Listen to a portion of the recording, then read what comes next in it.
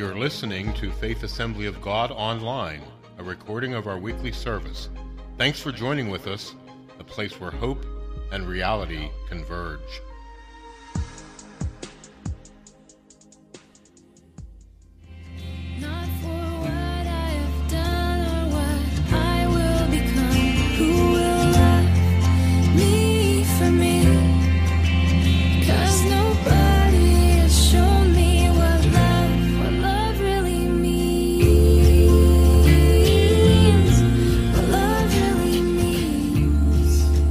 That is the essence of what we've been looking at for this series as we discuss this hashtag love, of what love really means, because it is the pursuit of every person and what we desire. But sometimes if we're not recognizing what it is that we're looking for, we can run after things that are a facade. We can run after things that are mirage, just something that we think is there. It's not real. It's not what it was meant to be, or it's not what we thought it was. But we want to continue this series, week 2, looking at hashtag love. And you had an opportunity this week to maybe send a Valentine's Day card and send something out. And if you did, Hallmark thanks you, because Hallmark makes on average over $300 million because of your desire to express your love to that special person. Your desire to express your love to that person has fulfilled their desire to make money off of us. And they're doing well at that. $300 million in this process. But it's an important thing to express love, to express our appreciation, acceptance, and just the encouragement of each other and the words that God would have us give. I don't know if you know this or not, but on Hallmark's website, it'll tell you that where the first Valentine was sent. The first Valentine was sent by a man who was in prison in just the 1300s. And as he was in prison, his name had Valentine in it, but he had one of those Latin or Spanish names, and of that time it was something that it was the Valentine was in there. And this is where it all begins, because he was a Christian believer who preached the gospel of Jesus Christ. Because he preached the gospel of Jesus Christ, he was thrown into prison. While in prison, he became friends with the jailer. He spoke to the jailer. The jailer told him that his daughter was born blind.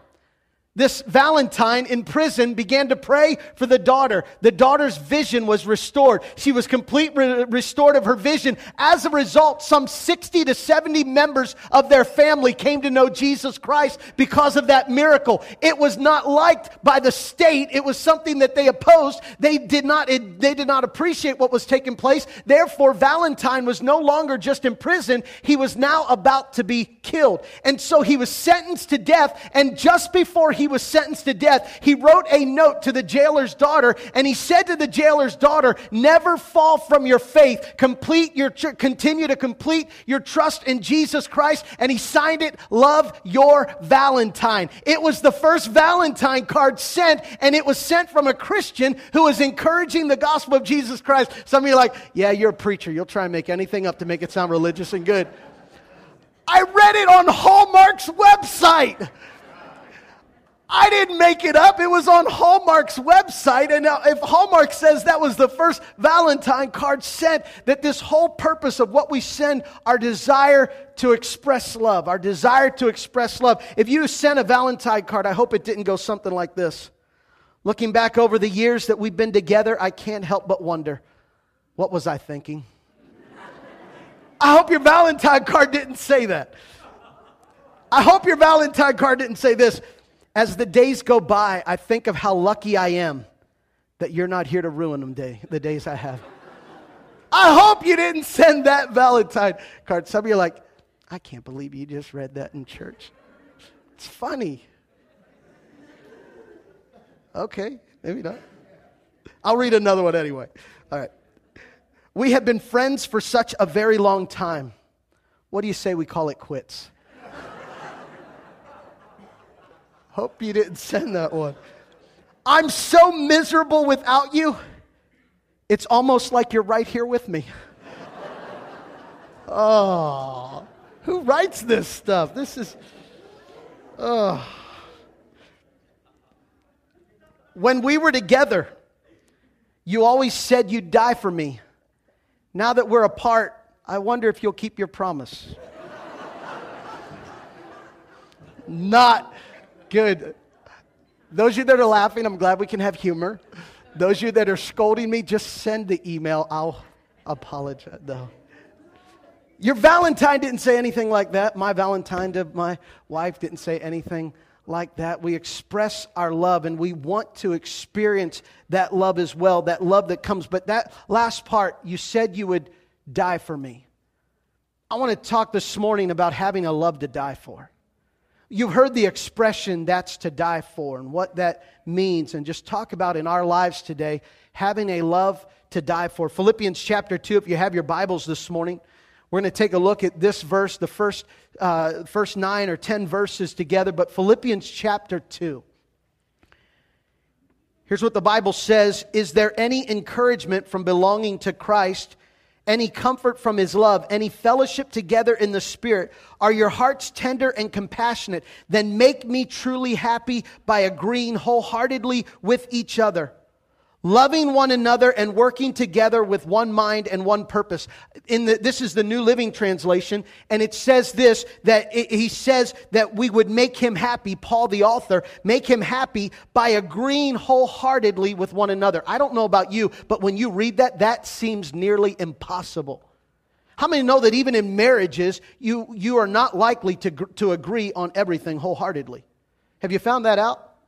And Paul's making a point here that our purpose of agreeing, of being one, that it's not agreeing together, that we sometimes treat this agreement together, that there's one person on one side, and this applies to any relationship, whether it be marriages, whether it be friendship, working relationships, or any type of relationships, that sometimes we perceive the process of agreeing together is that when one person on one side convinces the other person on the other side to leave their point and to come to where they are. Agreement does not mean transfer.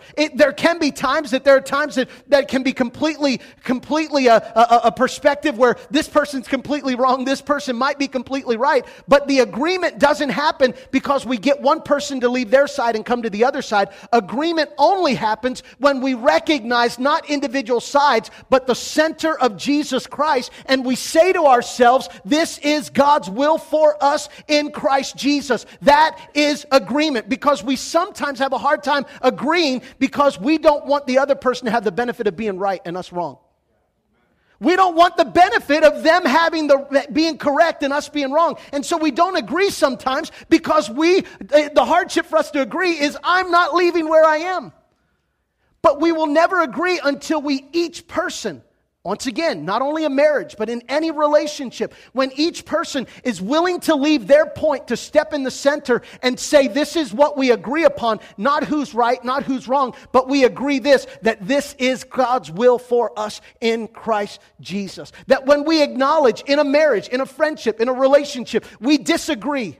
But in that relationship, we have to ask ourselves, it's not a matter of us agreeing together on each other's sides, but us agreeing that we want to accomplish and fulfill the will of God in our lives, and we want God to be glorified. When we agree on that, how many know we can do what Paul says, that we can wholeheartedly agree with one another? When that becomes our essence of agreement, that we are together wanting to do what pleases God.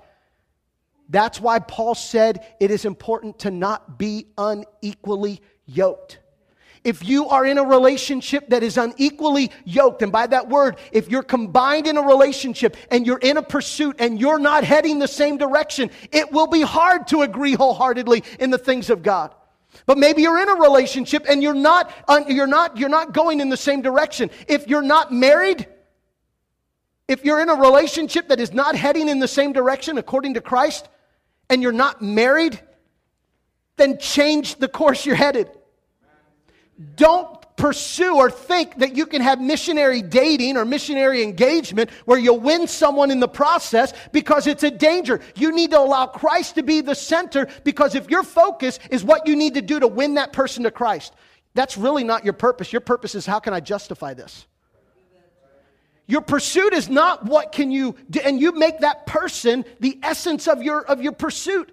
But your pursuit needs to be Christ. And when you do that together, the importance of being equally yoked, going in the same direction, only then can we wholeheartedly agree with one another. When we can honestly say, this is not my opinion, not my will, not your opinion, not your will. This is the will for us in Christ Jesus. This is the will of God. At that moment, I get off my perch, that person gets off their perch, and we stand at the cross, at the foot of the cross of Jesus Christ, and we say, at this point, we can agree. At this point, we can move forward. At this point, we can stand in unity.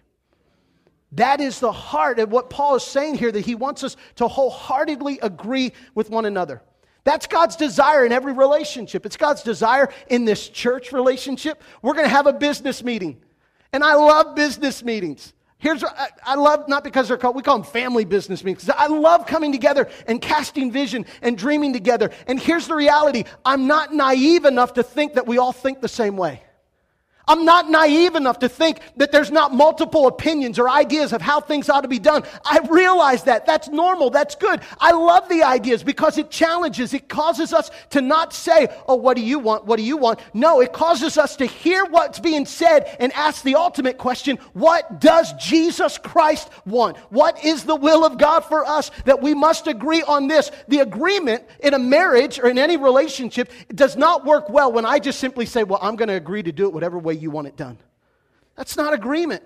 Now, it is agreement, but it's not effective. It's agreement whenever we're able to say, we are committing that we're going to do this the way that Christ wants it done. That each side coming to a place and recognizing the purpose that God would have. Paul gives us, and he tells us that's what he wants us to do, wholeheartedly agree. Which, let's be honest, would seem impossible. Right? Let's be real. In our relationships, that would seem impossible.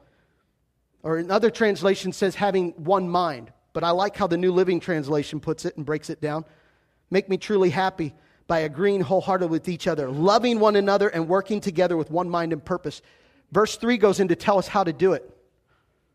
Verse 3, it's going to get personal. Don't be selfish.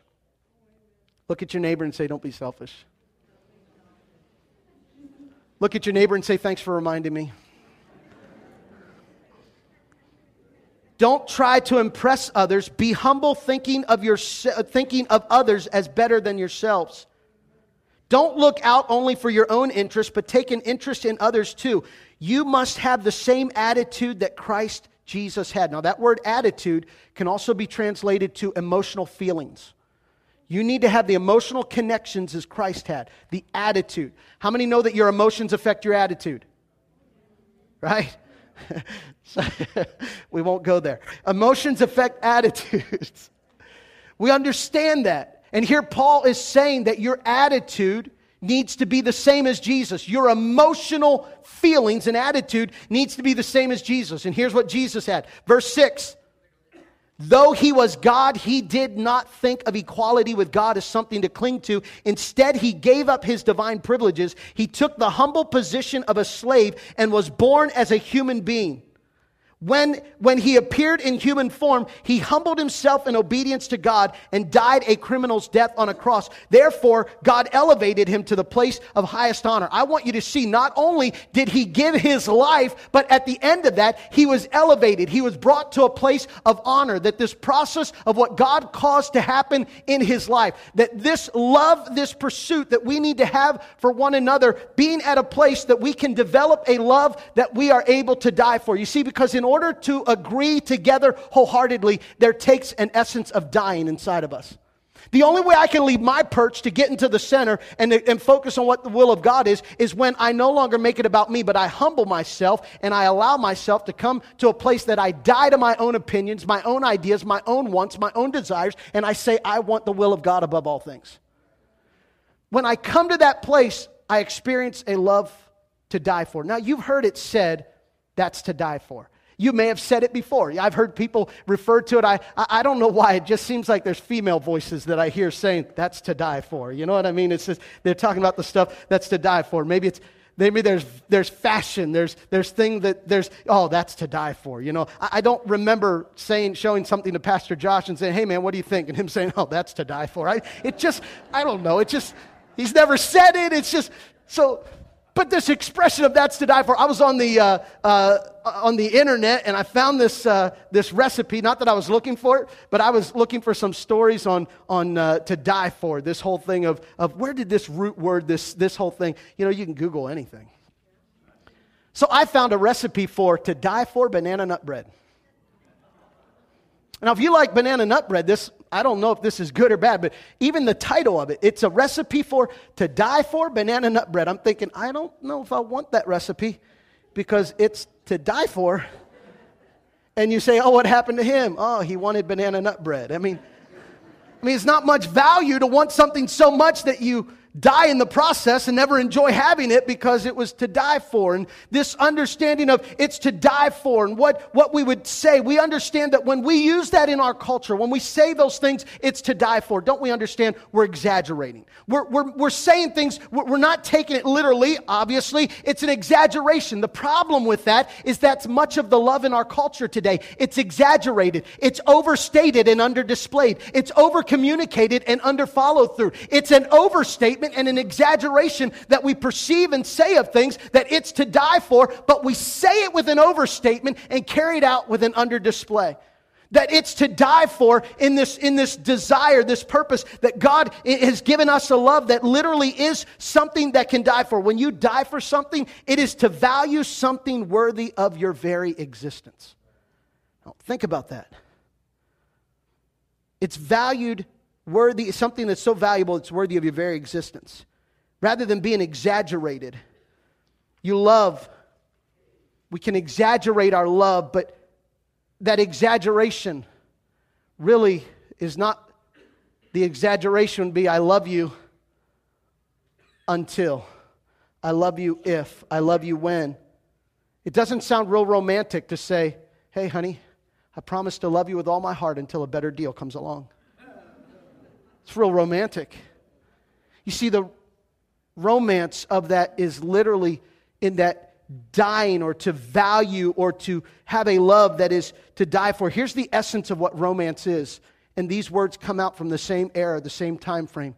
That romance was used as a word to describe the men who would come back in the 1300s or in the medieval periods, actually, that they would come back and they would fight for the Christian faith.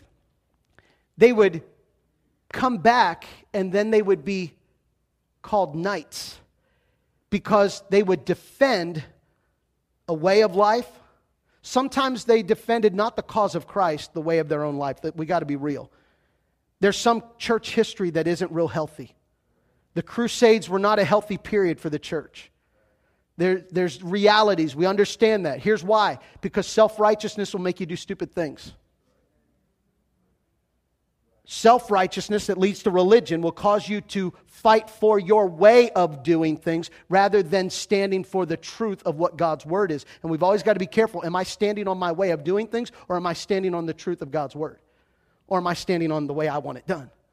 And here it is in history. It was not always the best of times, but this word romance came out to describe that this was an act of romance, that these men would sacrifice themselves and go and serve and fight a cause greater than them, that defends something greater than themselves. Literally what verse 4 that we read here says to us, that we should consider others and their interests higher than our own interests. We should put other people's interests above our interests, that we should consider what other people's needs are. There's a direct correlation between the word romance and the knight in shining armor, because it was described as a romantic act that man would go out, and when he would come back, he was called a knight. And that's why we hear things like the knight in shining armor. All of this from the same era, from the same time frame, because it was a perspective of that is an honorable person who lives his life not according to his interests, but allows the interests of others to be more important than his. Here's what what romance is. It's more than the atmosphere of the music, the candles, the lights, the things that could be around. Romance is when we live our everyday life of preferring other people above ourselves. You are the most romantic when you make it other people's interests. Husband, are you romantic? It's not in the acts of what you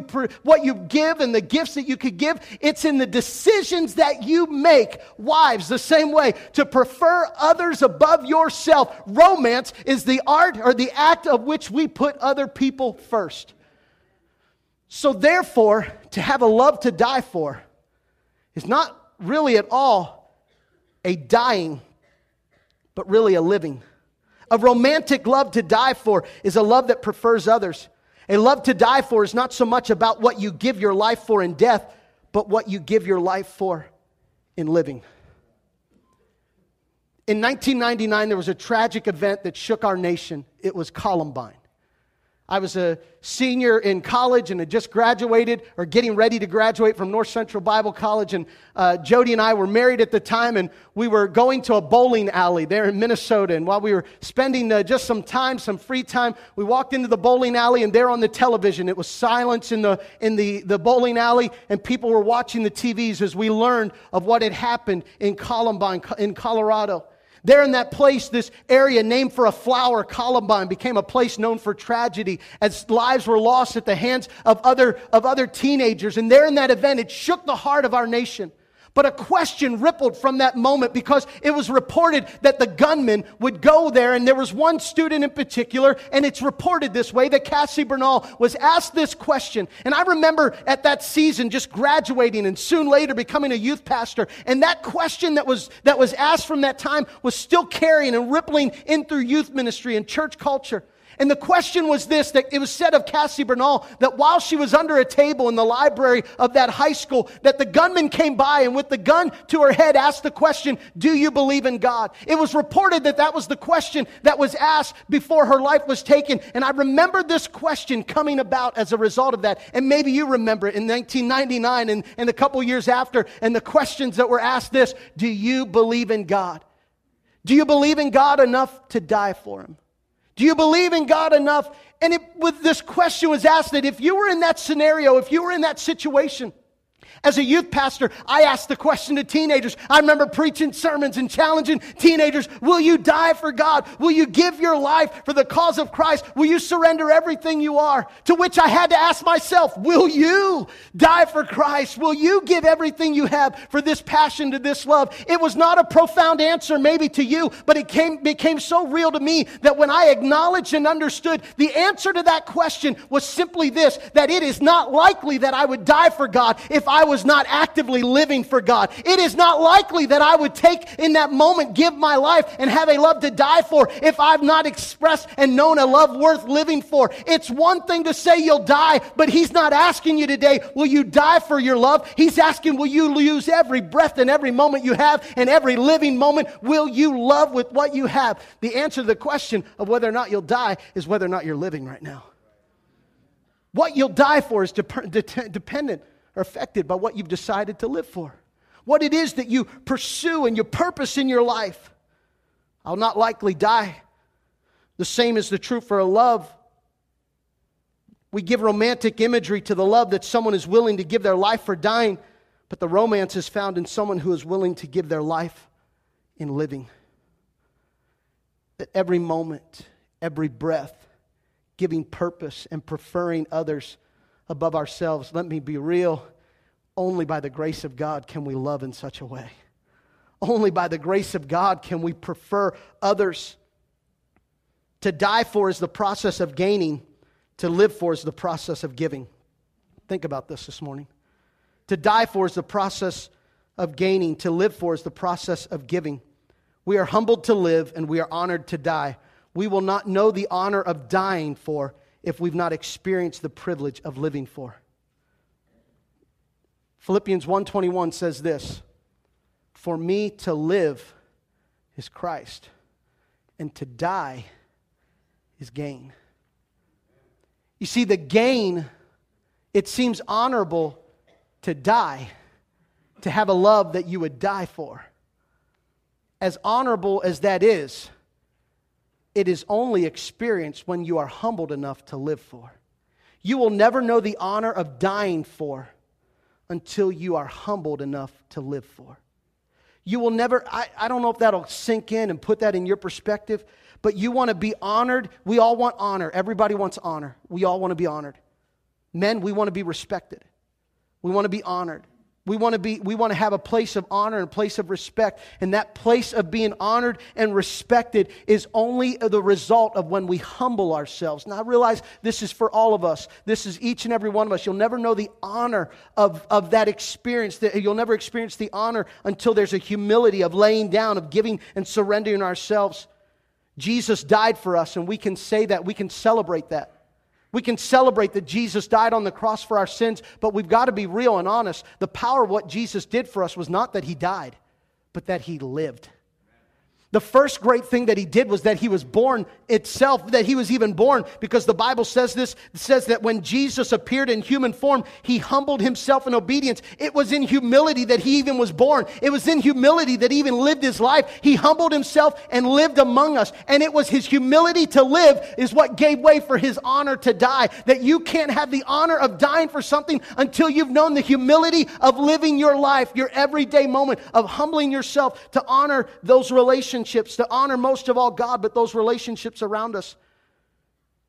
The greatest thing He did was that He lived for us by His coming, and as a baby, He came as in such a way. But then also, even after dying for us, the power, we understand that when He died on the cross, He paid our price. But the victory wasn't won when He paid our price. The victory was won when He rose from the dead or lived again. It is in His living that we have victory. And therefore, the only way we'll know the love worth dying for, or a love to die for, is when we practice a love living. A love worth living. A love that we carry out and prefer and put others before ourselves. The love to die for is a love that lives with humility. It's a love that lives with humility, and unfortunately, we have an infection inside of us called selfishness. Selfishness affects us and keeps us from being able to experience the love that God wants us to have. You see, we're not able to freely love sometimes because we haven't freely received. See, the Bible says, as you freely receive, freely give. But you can't freely give what you haven't freely received. Unfortunately, instead of knowing a love to die for, this is our culture. Think of this. Instead of knowing a love to die for, we are dying to find a love to live for. Instead of knowing a love to die for, we are dying to find a love to live for. Our pop culture, the media, the things that we don't need to get into a blast against the things around us, but we got to be real that in our culture and the things that are around us, it's everybody looking for love and their expressions of where to find it. And unfortunately, the unhealthy just give way to unhealthy. And there's a whole bunch of sickness that's going on, and everybody trying to find love, and it becomes an infiltrated place of sickness, of despair and desperation, and of no life and no health, and just a place of emptiness. We talked last week, the ice that sometimes has holes in it. And this is our culture. This is the things that we perceive. And it's kind of like what I would put in Matthew chapter 8, the leper who came to Jesus. Now, I want you to hear this morning as we get ready to close. And because many people are not able to really experience or operate in the free love that God has for them, because they haven't experienced the freeing love that God wants to put inside of them. You see, because sometimes we put the expectation of love on people around us. See, I found that out in my adult years, recognizing that in my home, this isn't a boo-hoo statement. It's just some realities that I had to recognize, the tendencies in my life. And the tendencies of my life, even into my adulthood, was to try to please people. Because everybody wants to be affirmed. Everybody wants to be told, you're doing a good job, everything's good. I recognized that was not something easily passed on. It was given, but it was done so in roundabout ways. It wasn't directly. I didn't grow up with this direct approach of, man, you're so good, God's good. You're doing a great job. It was from that approach of, hey, you're doing a great job, it's good. Yeah, it's good. But everybody wants to know the appreciation. And sometimes the desire to be affirmed can cause us to have a perspective of looking for someone on the outside to fulfill what we're longing for on the inside. And I know I'm not the only one. You've looked for someone to fulfill on the inside. You look for someone on the outside to fulfill what you are longing for on the inside. Whether it be an affirmation, whether it be being appreciated or loved, or whatever your definition of that was or is. And unfortunately, there's sometimes we can even, I've found this even as well, I then get married. And I can put some pressure sometimes on my wife to make it her job to make me happy. When in the reality, I've had to learn, growing up now 17 years of marriage and these years of life, it's not her job to make me happy. No person could carry that load. Nor is it my job to make her happy.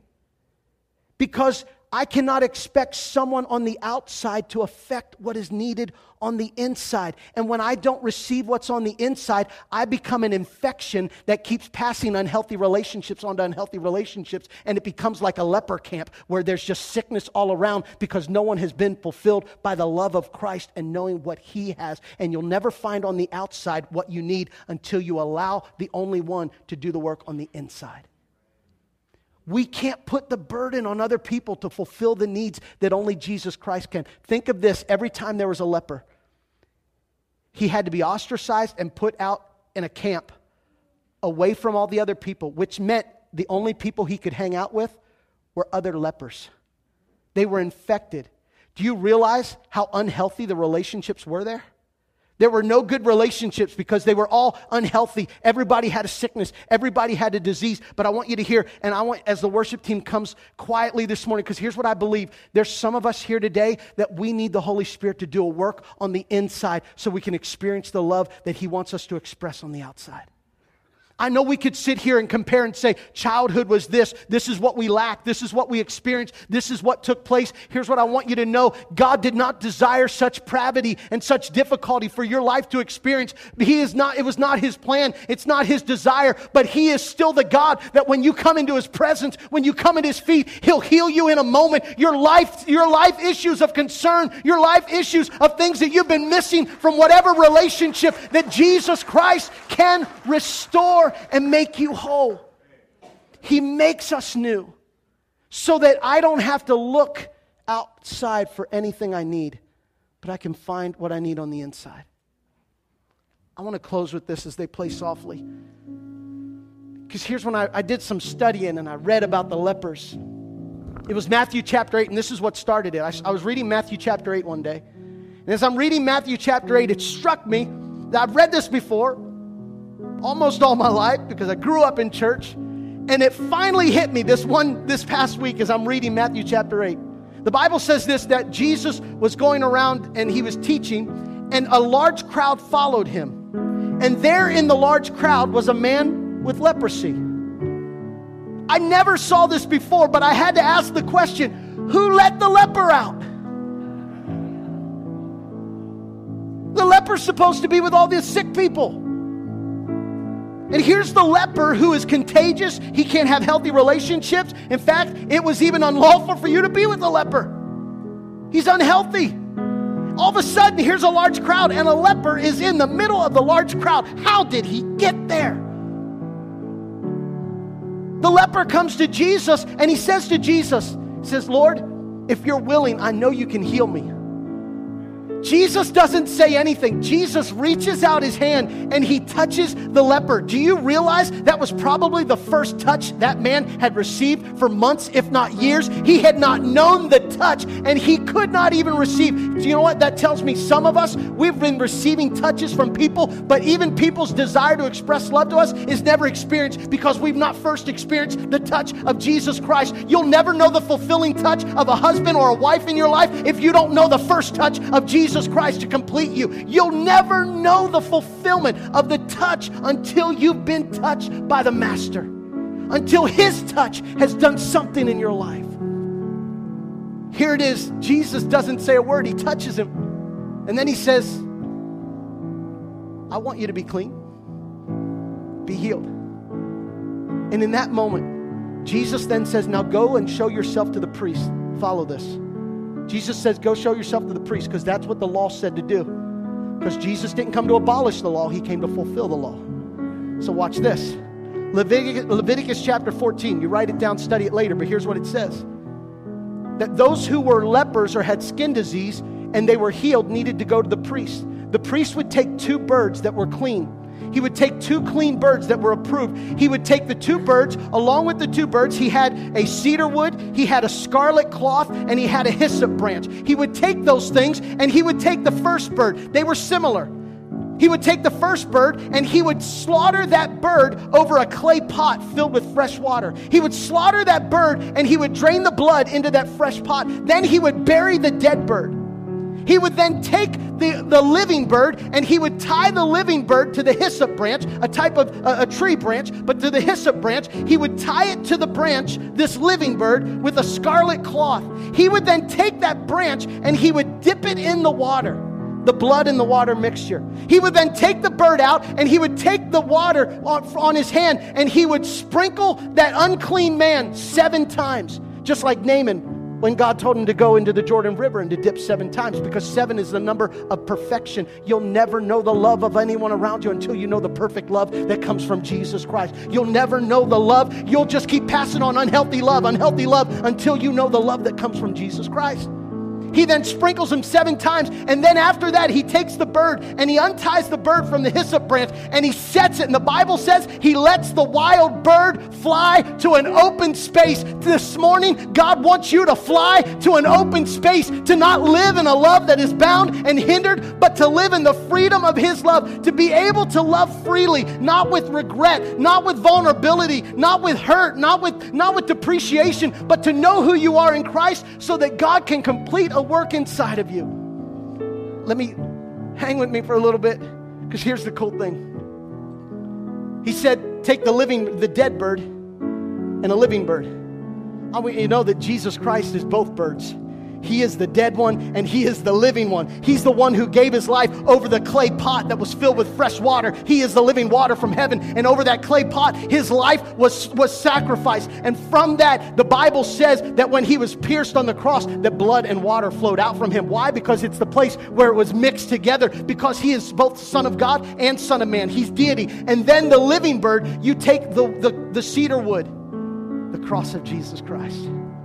Then you take the scarlet cloth and you tie him. It's the atonement, the blood of Jesus Christ that covers. It's the atonement. And then you take the hyssop branch. The hyssop branch is what was used when Jesus was on the cross. They took a sponge and they put the sponge on the hyssop branch and they held the hyssop branch up to Jesus, and he took a drink from that sponge. And as soon as he took a drink from the sponge off the hyssop branch, he said these words, "It is finished." And the moment he said those words, it broke freedom and it caused life to change.